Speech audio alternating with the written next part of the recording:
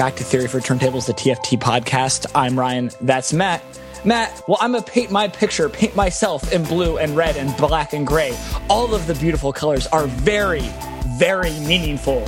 Yeah, well, you know, gray is my favorite color. Hi, Ryan. Yeah!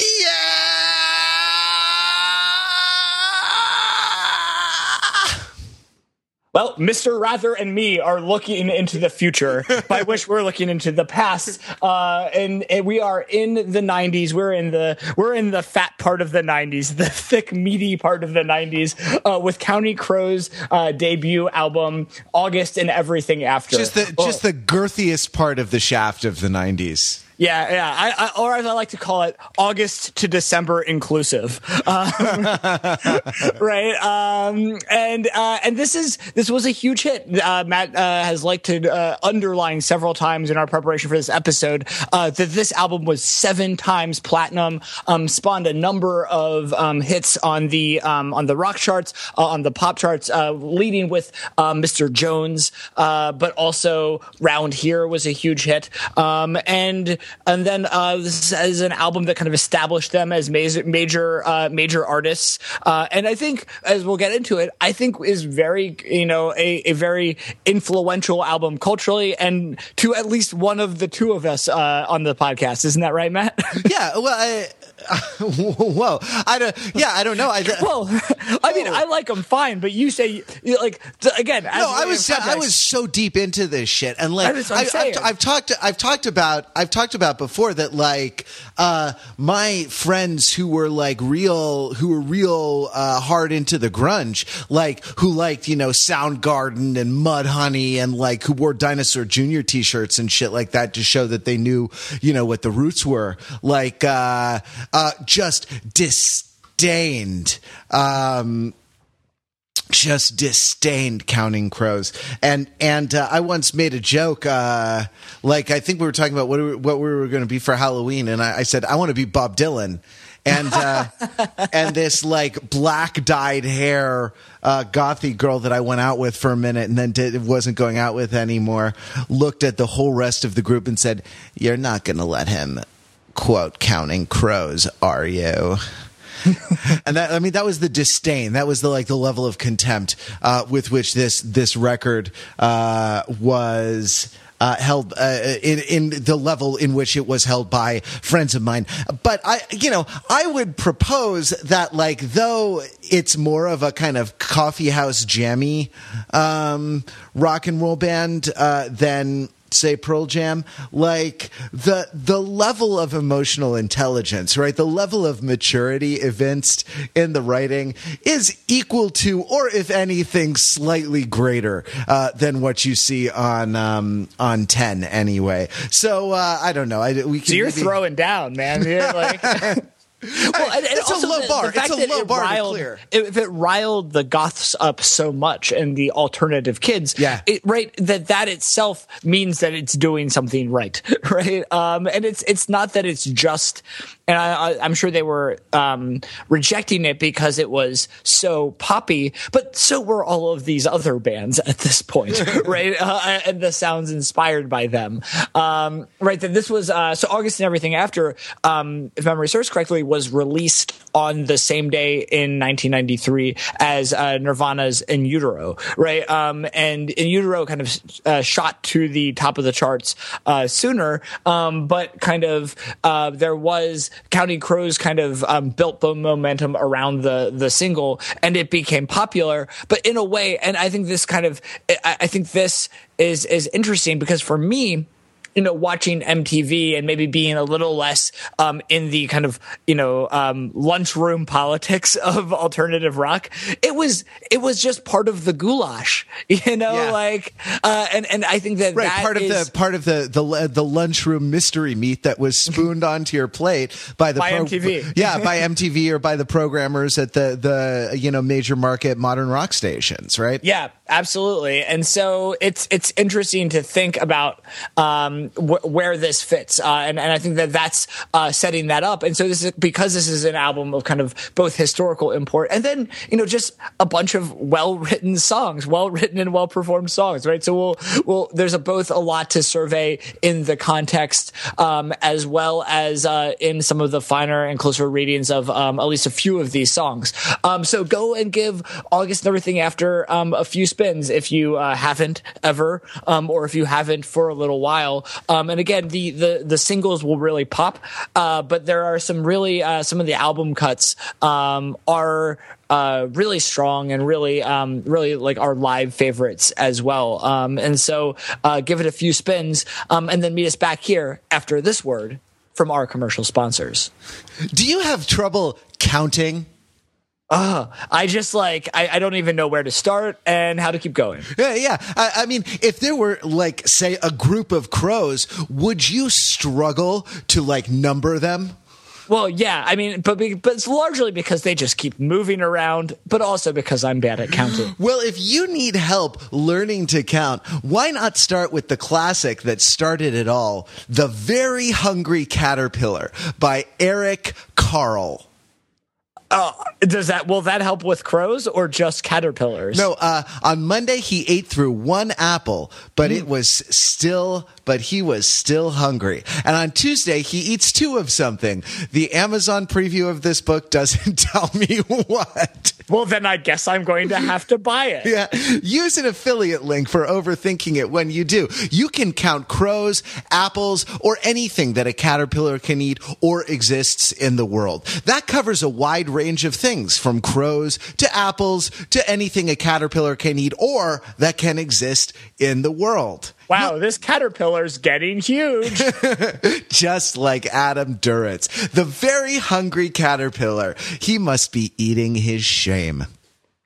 And we're back. That ad got real, both emotionally and commercially, kind of like the Counting Crows. And I have a question for you, Matt. Good. I don't have enough distance from this music to have a question about it. I mean, just to me, the slightly whiny timbre of Adam Duritz's voice is the sound of all teen angst forever. Yeah. And so I can't even begin to separate myself from it. So please, I want to know your question. Well, no, but so, and this is a good entry point, right? So these Counting Crows with Adam Duritz's voice, and their sha-la-la-la-la-la-la yeahs, and their jangles, and their diverse instrumentation, and their hooky choruses, are they responsible for how shitty pop rock became in the mid to late 90s? I mean, they're not responsible. So I think the answer has got to be a qualified yes. So let me give you a little bit of a background here. Right? So Spotify has recently rolled out a new feature in which if after you listen to an album, at least the default setting is if you do not have it on repeat, it will start auto playing a radio station based on that album. I know. I hate that. Well, see, I actually like it. I mean, because I'm interested in how the algorithm is or is not working, and what it thinks is like the thing I've listened to, because and also what it's imagining about the use case of this, right? So that it imagines that the station. So let me tell you, I took notes on. I let it go for a while after one of my listens to August and Everything After. So here are the songs that it played afterwards. So this is, in other words, this is after August and Everything After. Yeah. So this is after a play of August and Everything After. It auto played into the following songs: "Closing Time" by Semisonic, "Every Morning" by Sugar Ray, "Crash" by Dave Matthews Band. Wow. 1 Week by Bare Naked Ladies. Yeah. Calling All Angels by Train. Enter Lightly by David Gray. And then How's It Going to Be? Or Going to Be by Third Eye Blind. That's where I stopped. Wow. Yeah, you got to jump off there, right? And it's so interesting because, this is all actually quite a bit after Counting Crows. Right? These are all, I would have to check the dates, but it struck me as being 95 on, and this is as a 93 album. And it's interesting also because in my mind, I also do lump Counting Crows in with these bands because there is something about, that these bands are more like Counting Crows than they are like Mudhoney or Pearl Jam, right? That this is the way, one of the paths that alternative rock took in the late 90s as it kind of morphed and kind of became not an alternative to nothing, became the monoculture. And yet, and so I think that I approached Counting Crows with a bit of trepidation, even though I've had several periods of liking Counting Crows, as I discovered as I re-listened to this. And as I re-listened to this, I also discovered that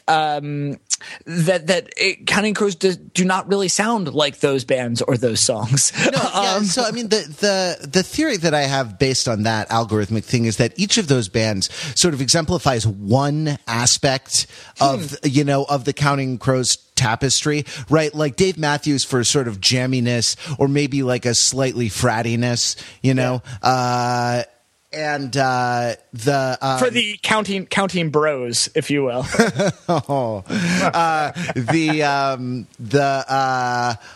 The Bare Naked Ladies for a kind of self-aware cleverness. There was another one in there that was maybe for the hookiness. Was it Semisonic? Yeah, exactly. Semisonic for the kind of the hookiness of the choruses.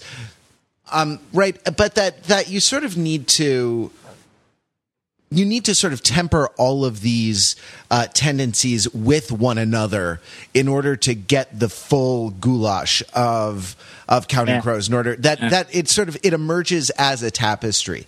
You have to count all the crows, right? I was actually thinking about the kind of the late 90s Swedish invasion that led to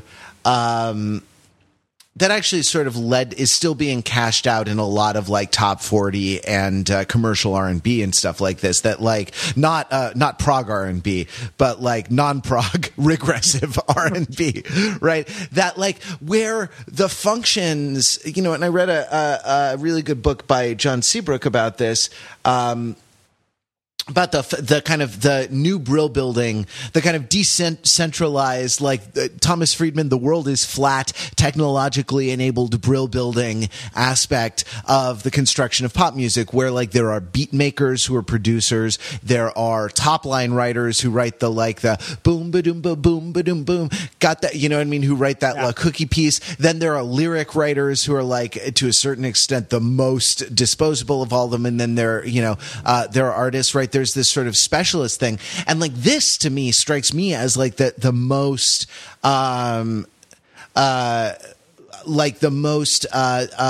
intentional, the most kind of well thought out way of trying to capture the Counting Crows lightning in a bottle. Early Counting Crows, by kind of making each of these things a separate job function, in this kind of Henry Ford assembly line model. But but to a certain extent, like the hookiness, like the sha-la-la-la-la-la, like he's reaching back to Brown Eyed Girl, right? Yeah, like he's reaching back, and even like in that song, there are like doo-wop backing vocals that are sort of like Brill building girl groups a little bit. So like they are invoking the rock gods.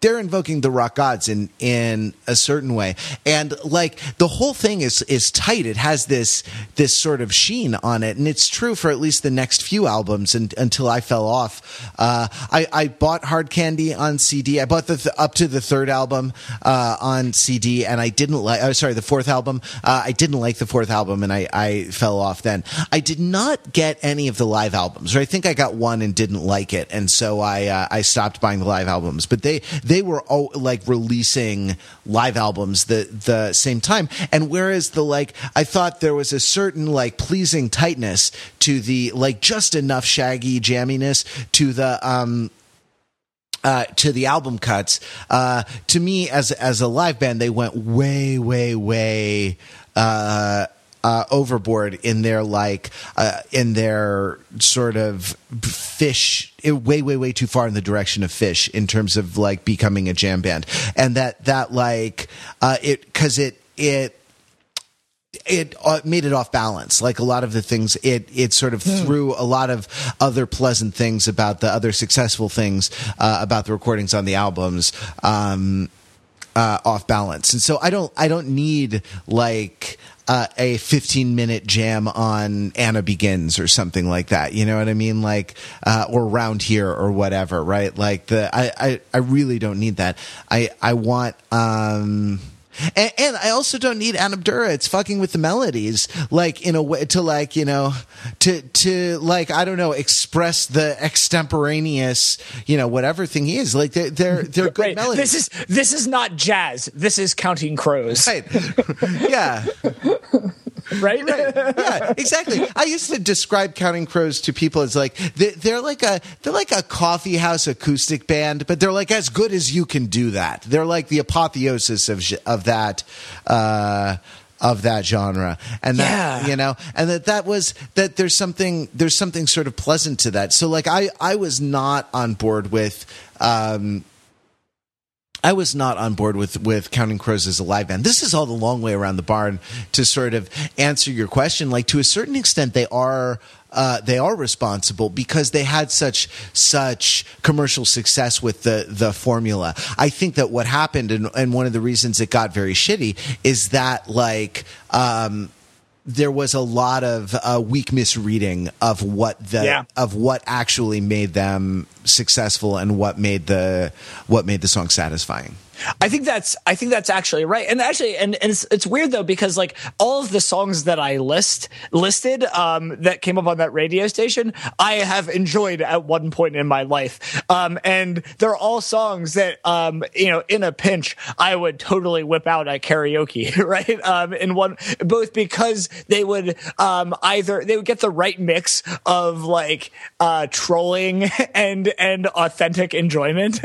And it varies from song of those to song. But I think that it's right. I mean, especially from the level of kind of artistically ambitious albums, that it is, and from even, you know, I mean, as for me, for someone who tends, more hard towards punk and kind of music that's more aggressive or more kind of, you know, has a postness to it.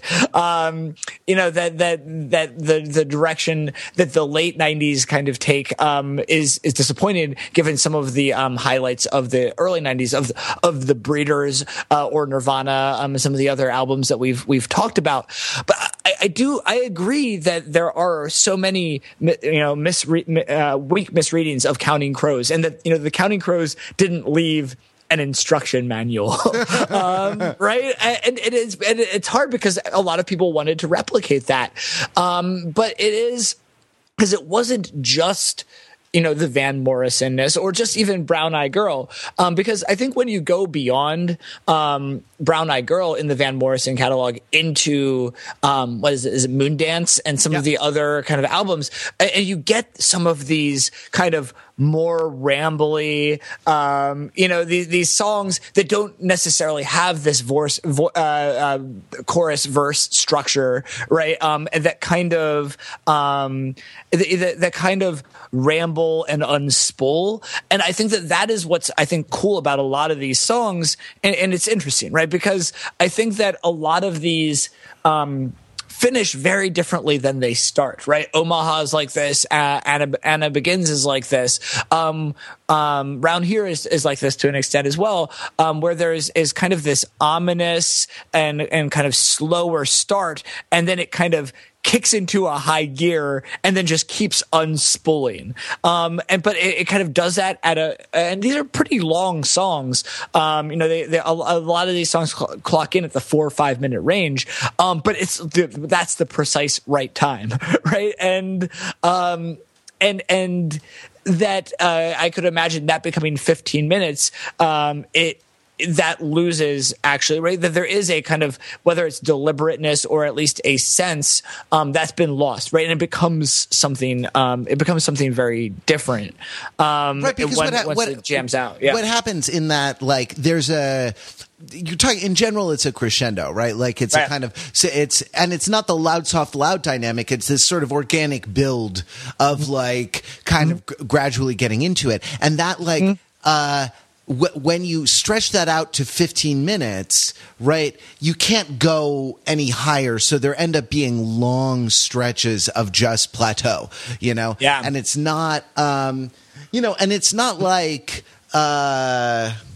I don't know. I once like listened to some Indian ragas, and that just went on for fucking ever. But you know what? They had this kind of hypnotic effect and like this really sublime, like way of bringing on a kind of ecstatic state. But but it's not. It doesn't.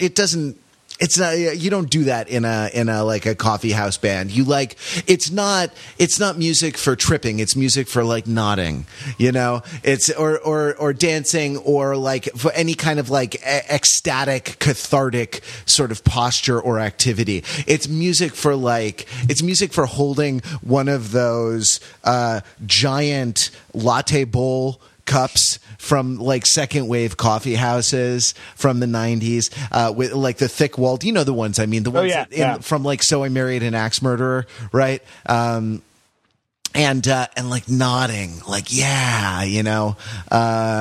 nodding along, and that's the appropriate thing. Like that's the appropriate like posture. The thing that surprised me going back to it for this episode was that I didn't mind the downer songs so much. Like in my mind, I had separated, and this actually might represent like an adolescent or an early 20-something's point of view, right? Like I had separated August and Everything After into up-tempo good songs and kind of downer songs like Perfect Blue Buildings, Time and Time Again, Ghost Train, Raining in Baltimore. Yeah. Anna Begins gets a pass for me because I think there's something really sublime about the recording of Anna Begins on. It just expresses something so much. I feel like if you wanted the key to my romantic life as a teenager, it was probably Anna Begins. And I say that not with any great sense of pride or, that admission is not made with any great sense of pride. So yeah, I really, but going back to it, I thought I appreciated the sequencing, and I appreciated the slower, what I would have called the downer songs, the kind of down tempo numbers, more than I expected to, because they were part of a kind of larger move, like culminating with kind of local maxima at Mr. Jones, Rain King, and Murder of One, right? Yep. That I actually sort of appreciated the albumness of the album, and found that I didn't mind it. I no longer thought of the downer songs as downer songs. I thought I was able to kind of accept them as like part of the experience, Well, and that sequencing is very interesting because that's very not a LP sequencing, right? Right. Yeah, exactly. That's a CD sequencing because it doesn't have a side A, side B dynamic. Right. Or at the very least, or it's a double disc, right? I would need to think about those, but because, that it could, I'm trying to think whether the length would go into a double disc, because like you say, there are these microcycles, that are very interesting, but you're right that it's not a side A, side B, and it's not one slow kind of, crescendo and then unwinding, right? And I think that, that the ending on the chillest song is a pretty played out move, and a Murder of One is not the chillest song, right? It's the one where they say the name of the band. Right?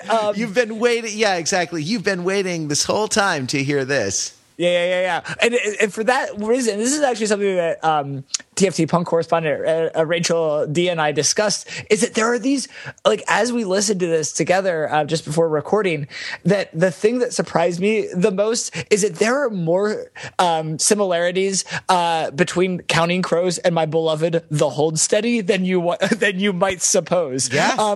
One of which is that The Hold Steady also has lots of songs where they say the name of the band, where they shout out ecstatically. It's always in context. They don't just say hold steady, but there's, like, that it's an instruction or an exhortation or something, and it's the thing that a lot of people yell along with. That's one of them, but it's also, I mean, some of these kinds of what we were talking about, these modes of crescendo, and kind of, I think the focus on lyrics, and then also in the last, like, 3 Hold Steady albums, in the instrumentation, as it kind of veered away from the hard rock and like post-punky hard rock into a little more of these kind of acoustic textures and kind of cleaner textures. It again sounds more like the Counting Crows, or the more similarities between the Hold Steady and the Counting Crows than I would have realized. But I think that, I don't know, there's just something, it's relatively rare, right? You sometimes have albums where the song title is a lyric, right? Or there's a titular song. But like the having the name of the band embedded as a lyric somewhere is a lot more unusual. And there's something both on the one hand a little on the nose about it, and on the other hand like kind of cool, because it's also like, well, we thought this lyric was cool enough to name our whole band after it. Yeah, I mean, you got to wonder about the sequencing of that, right? Like, and I'm sure it's mythologized, and we'll never know the truth a little bit. Hey, just on this score, I want to read you a little bit from the Christgau Consumer Guide review of August and everything after, because I think he misses the point, but I also think he's not wrong. Adam Duritz sings like the dutiful son of permissive parents. I hope don't sit next to me at Woodstock.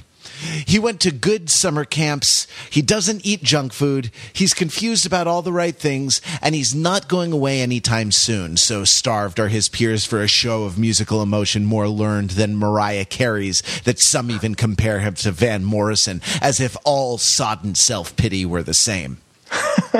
It doesn't end with Duritz either. Mr. Jones and Anna Begins might live up to the songs in them if the band conceived the tracks as music first and songs second. Folk rockers never do. B-. I mean, he's not wrong. Like, a lot of this is on point, but I think that, like, I think that it's not like, I don't know. I think that there's something that he's missing, which is that, like, this is capturing a different kind of, this is capturing a much more sort of sorrowful, like tubercular, like angst-ridden young manhood than the kind of Lord of the Flies kind of young manhood captured in a lot of the rock and roll that Christgau prefers, right? This is like I don't know. This is a portrait of the artist as a young whiny man, right? Well, or I mean, this is, if it is Lord of the Flies, Adam Duritz is Piggy, right? Like, right. He's the one with the asthma, right, and not the fittest who survives. Well, that's so. I mean, it's interesting. I was listening to this record pretty loud on open back headphones, and my office mates were making fun of me. And I also said, Maddie, I don't think you know that your headphones bleed. Your the open back ones that don't close off the sound. I don't think they bleed as much as they do. And I hear you're listening to some Counting Crows, huh? And we got to talking about it, and like our my office mate Dave was a little more hard nosed about this than I was. He was like, it's an astonishing debut album, and then Adam Duritz gets fat and whiny and annoying, and very very clear that like later period Counting Crows wasn't his cup of tea. But like he said something I thought was very insightful, which is that like the songs become about the vicissitudes of fame. Right, like about like Adam Duritz becomes Drake, basically. Right. like life in Hollywood, one more day up in the canyons. You know what I mean? Like stuff like this. It's so hard dating Jennifer Aniston and Courtney Cox. Yeah, yeah. It's totally awful. No doubt. So that's. That's annoying, but that the earlier songs, and he put it in a way that I would not necessarily have put it, but like the earlier songs are about this sort of exalted life, and that like and to me that's really what Anna Begins is about. It's about like sort of elevating through your own self-mythologizing, through your own kind of emotional jerking off, right? Like getting the feelings boner like so hard that that you like think that these feelings you have and these like confusing relationships are so of such cosmic import that they like are on a huge scale, and oh Lord, I'm not ready for this sort of thing. You know what I mean? And like that the feelings are just so powerful that they become cosmic. And that like I realized that yeah, like it's funny, it's almost abstract in the early days, and it gets pretty. There's like a pathetic drop to the ridiculous in later Counting Crows. But I don't know, I agree that it's a sort of astonishing debut album, and to a certain extent you either buy this or you don't, right? Like your kind of ideal dream of yourself as a young man is either as a mosher in the pit, right, or else as a sensitive poet with hair extensions to give you dreadlocks, sitting sipping out of your lapping out of your latte bowl the 90% milk, 10% coffee that is I don't know, that is your substitute for life experience. I mean, I think that I'll gesture towards a little genre called emo that says that is a false dichotomy, right? But like that you get as emo, and some of the earliest beginnings of emo were percolating at this time. But there is, we've talked a little bit about all of these kind of dialectics on dialectics in the early 90s, as everything is folding over on itself and combining and recombining. And we talked a little bit about the things that were combined and recombined into Counting Crows. But I do think that, one could read that, that as emo becomes this kind of second wave of emo in the late 90s and very early 2000s, especially like the late 90s for like the meat of bands like the Get Up Kids, Sunny Day Real Estate, Promise Ring, that it takes some of exactly what you are describing of this kind of exaltedness of emotion and kind of combines it with some of the grunge and punk aggro-ness, right? And so that and there are a few other, and I think there are pieces of the kind of of Smashing Pumpkins that we talked about last week in there, Weezer that we've talked about, kind of late period Weezer, but I think Weezer's first two albums get thrown in there. And so that you're right that at this time these are two poles and you are one or the other. But I think that that one of the things that goes on to happen is that once these are both in play, someone's going to smash them together, right? And someone's getting the exalted emotional peanut butter in the aggro punky chocolate. Sure, there's a range in emo, right? From chiller, maybe more piano focused, whatever, to the something corporates of the world, right? Sure, yeah, absolutely, and to the I don't know who like Dashboard or Deathbat Cab or like whatever. It's your genre. This is your area of expertise, not mine. So you'd have to tell me who the really aggro ones are. Oh, like Thursday and Thursday and Beyond. The screamo. As an aside, and kind of to support this up before we kind of pivot into some songs. But Adam Duritz shows up on a later Dashboard album as a guest vocalist. Yeah. So this isn't just that he is the kind of one of the grandfathers of emo, right? Or maybe like if not the grandfather, like the uncle of emo. He's Uncle Emo. And is there. And I think part of how this is possible, I think this is one last kind of genre thing, but I think that, for all this, that this is, or these are kind of maybe two related genre things. I think there's two factors that are important kind of as we dive into some of these songs.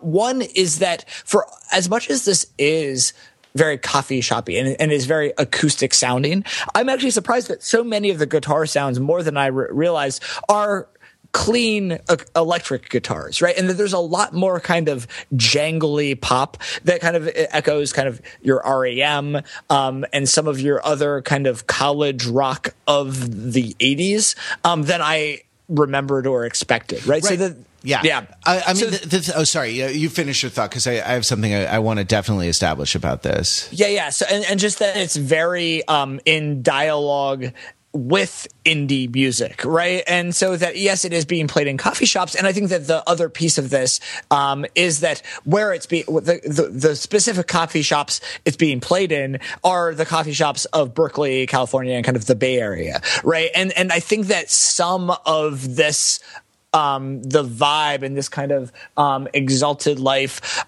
is from living in kind of late 80s, early 90s Berkeley, where you have the residues of what had been around there 20 years earlier, both chemically and socially, and culture, but then like kind of culturally and musically, but that's still intersecting with what's percolating up in the American musical underground and college rock. And so that these two kind of combine, the kind of hippie, folky culture collides with the kind of undergroundy, post-punky, alternative-y culture.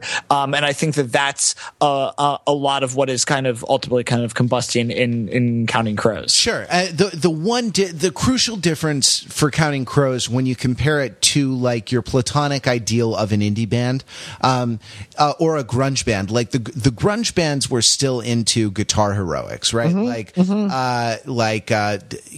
There's a direct line from sort of riff rock to Pearl Jam, for example. We saw it in Smashing Pumpkins too. Last week. Absolutely. Yeah. Like in Counting Crows, the lead instrument is Adam Duritz's voice. And that's just something you have to accept. Yeah. That's sort of that reedy. It's almost like a saxophone. It has like a reedy kind of whiny timbre, like an alto saxophone or an oboe or something. And like an oboe, it ranges in appropriateness from like the sound of sublimity to the sound of torturing a duck, and like. And that like all the even the like the lead guitar electric guitar stuff I'm thinking of like Anna Begins here. There's a guitar figure that's like bow bow bow bow, just like a fourth, an open fourth or an open fifth that happens. And there are a couple of places where that happens. It's always in dialogue with the vocal, and all the sha-la-la, ooh, yeah, all that, right, like, is a way of taking up space that could have been seated to a guitar solo, but isn't. Right. That's so, yeah, that it's basically, it's of a piece with scat singing, right? Yeah, absolutely. If you think of like Prince's guitar as the devil schlong, right. It's like devil schlong cock blocking, you know? Yeah.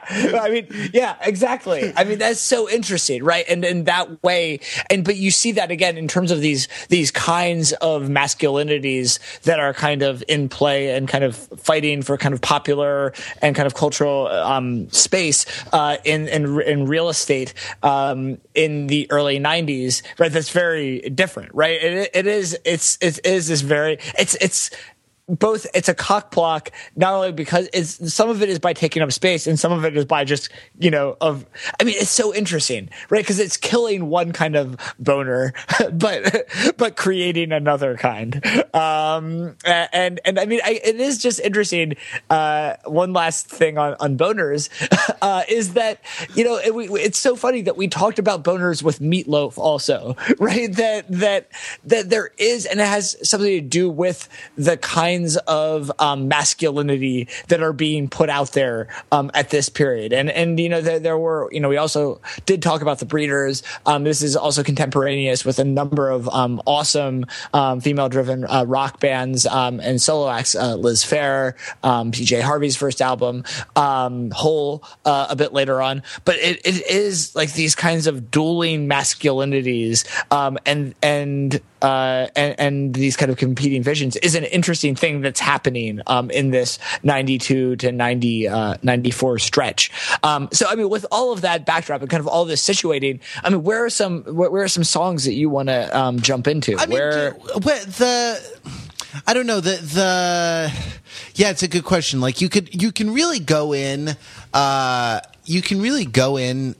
anywhere. I think that like Omaha is maybe a good place to go. This is I'm a make a controversial statement. This is my favorite song on this record. Wow. No, I see it. I'm not a fanboy, so I don't know what buttons that is pushing. It's not one of the high points, and it's not one of the high points, right? It's not one of the hits, like the hit singles, and neither is it one of the emotional like sort of yelps, know. It's somewhere in Middle America. Yeah, exactly, and that like. I don't know. There's a whole idea. To me, it develops over the course of the song. It develops a set of interconnected threads of ideas that are all bullshit, but that I think are all sincerely believed, which is a kind of like idealization of the simple life in Middle America and farming. The idea of sort of like a bad relationship with your dad, which is like, hey, mister, if you want to walk on water, you're only going to walk all over me. Right, like in the middle of the night, there's a young man rolling around in the earth and rain, and then the idea of like personal authenticity under threat, right, and a kind of rebirth and recommitment to the authentic self, like sort of baptism of the in the middle of the night, there's a young man rolling around in the earth and rain, that the and that like there's a connection with romance, because whereas in the first verse it's start turning the grain into the ground, in the last verse it's start turning the girl into the ground, roll a new life over, not a new leaf over. So the idea that like that relationships with them ones that got the boobies, right? Like, is both a kind of threat to the authenticity and also a kind of like turning the girl into the ground, like planting, like sort of making ready or like investing or like planting for a future harvest, you know, and that like these things sort of develop. I don't know, these things sort of develop in a way that actually manages to be sort of surprising, and the repetitions with the difference, I think, are satisfying and manage to illuminate the song's project, which I'll reiterate again is total bullshit. Like from the point of view of a mature psychology, but it's not written from the point of view of a mature psychology. It's written from the point of view of a kind of striving adolescent psychology, and I think it captures that successfly. I mean, I think that this idea of striving adolescence is really interesting because I think it connects like directly. I think just going sequentially in a different domain on the most famous song, on Mr. Jones, right? I mean, and it's such an interesting song, you know, because I dreamed up a lot of questions for you, and one of the other ones was, you know, are Counting Crows cool? And they're very much not. Yeah. And there's a number of ways in which they're uncool, but I think Mr. Jones is uncool because it's, you know, in a kind of adolescent psychology in high school, it's uncool to show how hard you're trying, right? And that Mr. Jones is this song about wanting to hit it big, about wanting to be a rock and roll star, among other things. Yeah. But that there is this, right? Mr. Jones and me, right in the second chorus, Mr. Jones and me look into the future. Yeah, we stare at the beautiful women. She's looking at you. I don't think so. She's looking at me, standing in the spotlight. I bought myself a gray guitar. When everybody loves me, I will never be lonely. Oof, he was wrong. Yeah, like, that's wrong. That's which is all the more impressive because I think that it's pretty clear that this is supposed to be ironic, right? Like that this is sort of a portrait of a particular point of view that he's not necessarily endorsing. But even so, he turned out to be wrong, right? Right. Like, I don't believe this, but I'm going to do it, and I'm going to be wrong. Right. Yeah, it is so interesting, right? Because there is this irony there, but like it's an irony of this kind of like it's kind of a little bit of a passing off as a joke, like a thing you actually mean. It's like, oh, I'm going to be famous. No, just kidding. Yeah, right.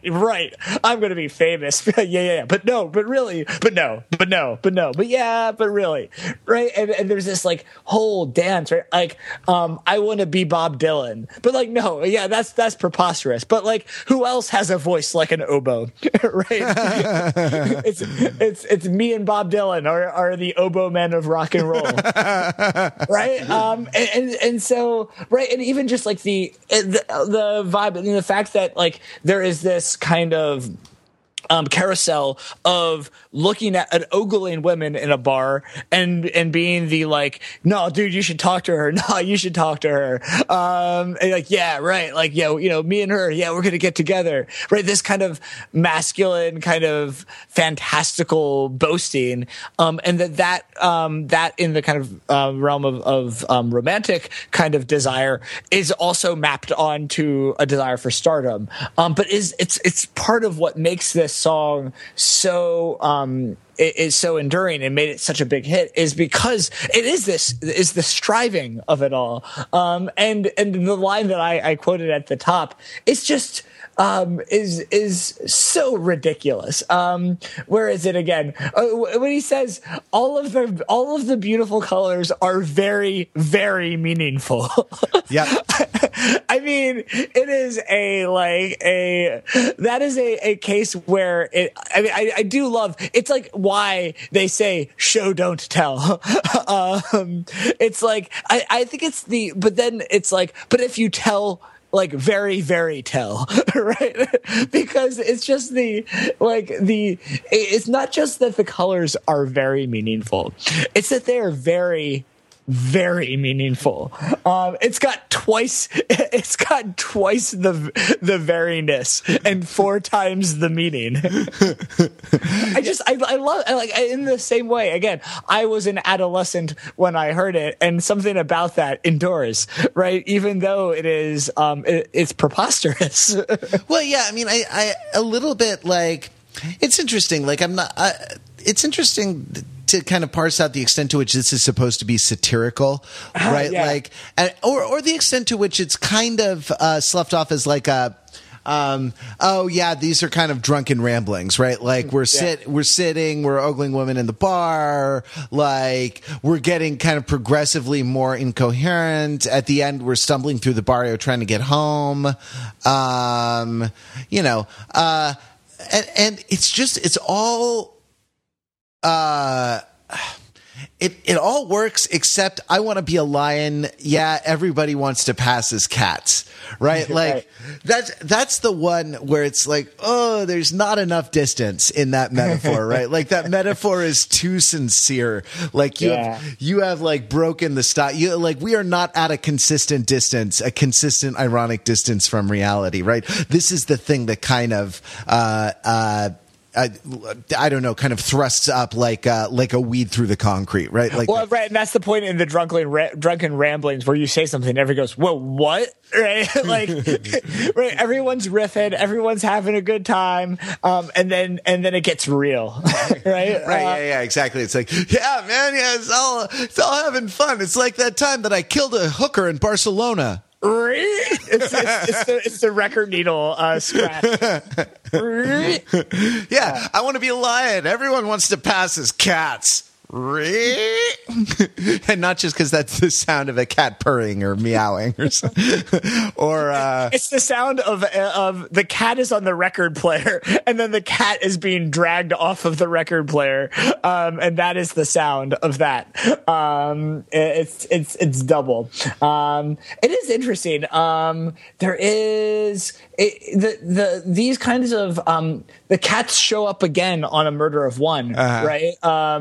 In the opening of A Murder of One, blue morning, wrapped in strands of fist and bone. Curiosity, kitten, doesn't have to mean you're on your own, right? And so there are these, right? There are these. Whether or not there are definitely moments where he definitely believes himself to be being poetic. Right. And it's even there, right. In the, we haven't talked about the album art, but it's very much like someone's, poetry journal. Right. And I'm given to understand, and you being a super fan, that I guess August and Everything After was a song that was not included on the album. And the words, the kind of journal-y, script words that are on the cover are like, the lyrics to the song that did not appear on the album. Yeah. That are written in this scroll. You can just imagine it's some sort of like leather-bound special journal of blank pages with papyrus pages or something like that, like that are artificially aged, maybe burned around the edges, just to give them that kind of bespoke, antique feeling. I mean, I don't know. I feel like it's worth pointing out that Murder of One, A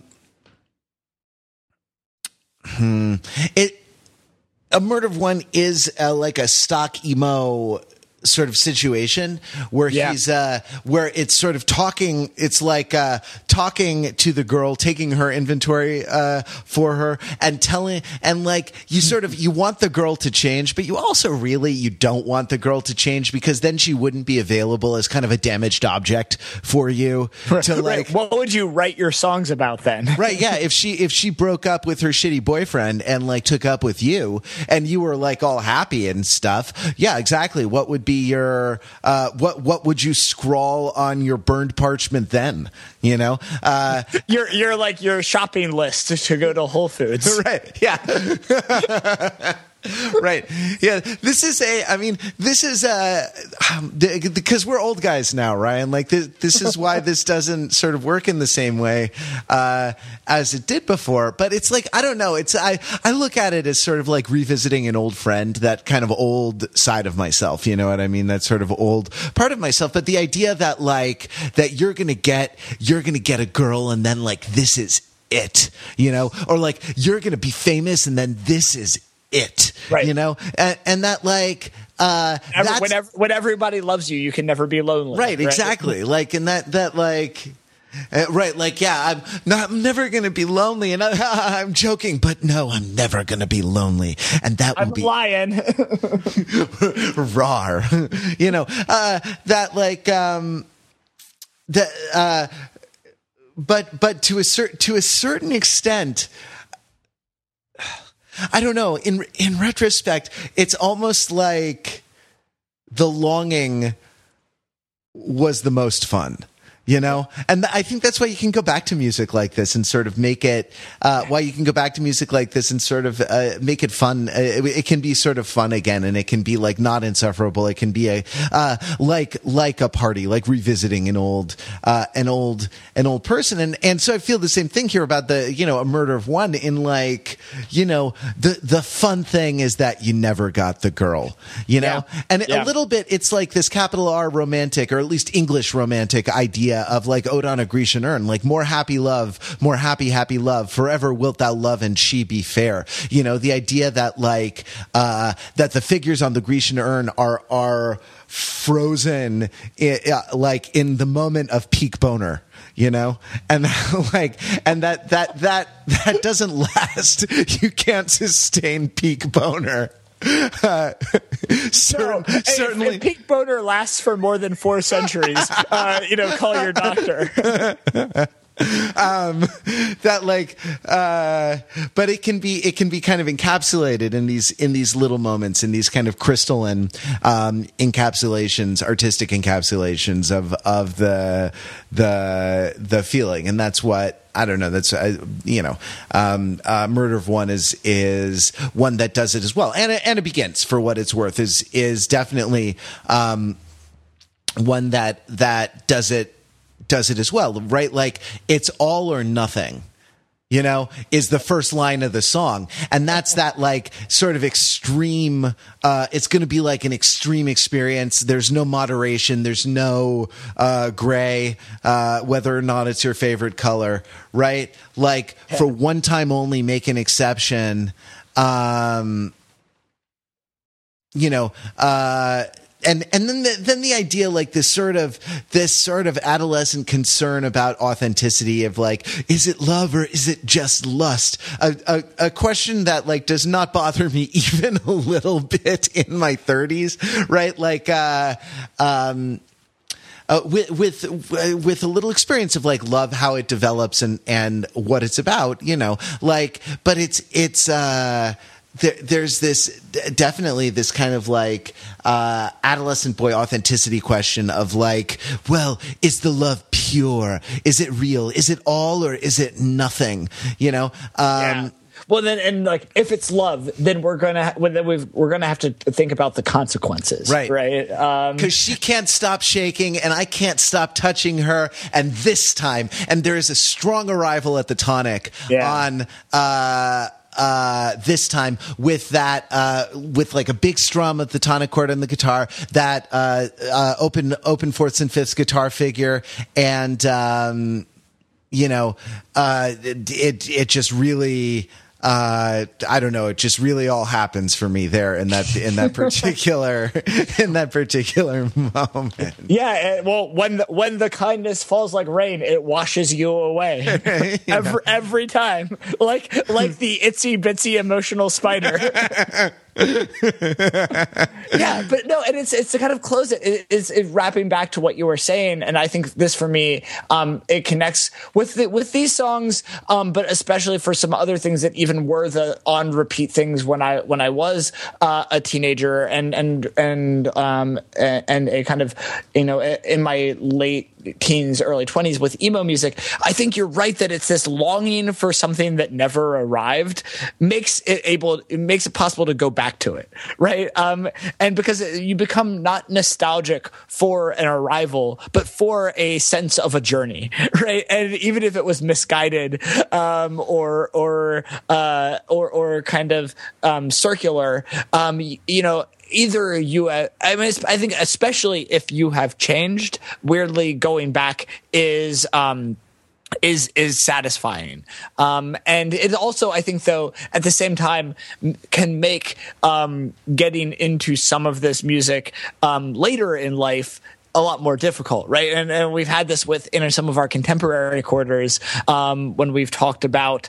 I'm thinking of a few. There was definitely about 2 years ago, a mini emo boom when we talked about the most recent Waxahachie record, when we talked about the most recent Death Cab record, right? Where and again, I think I have emo affinities and was more lenient towards a lot of these, and these were ones for you. You were it was a lot harder for you to get on board with those, in part because you couldn't get on board with the faulty destination at that point in time, right? And so it is really interesting to think about what it takes to kind of buy into that. But once you've bought in, you're the member. It's a lifetime membership, right? And you can kind of keep going back, even if you're not, paying your dues on a regular basis. You can still go back as an honorary member, and there's something extremely rewarding about that. So we'll leave it there. I'd love to hear, again, as always with these historical albums, I love to hear both from folks who listened to this at the time and kind of had their own journey with this album and kind of wore out specific songs at different times, as well as listeners who had never really got into this either, just because you missed it, you were either too early or too late for Counting Crows, or you knew the singles and didn't dive into the album. I'd love to hear about both ends of the Counting Crows experience. And there's a lot of ways to let us know. Show notes at overthinkingit.com is a good way. With shorter bursts, you can hit us up on Twitter at TFT Podcast, or We Are Theory for Turntables on Facebook. And so we will continue next week, just churning our way through the 1990s, and wherever we land in our great trajectory. Just know that when we come back, we will be keeping it real. Yeah.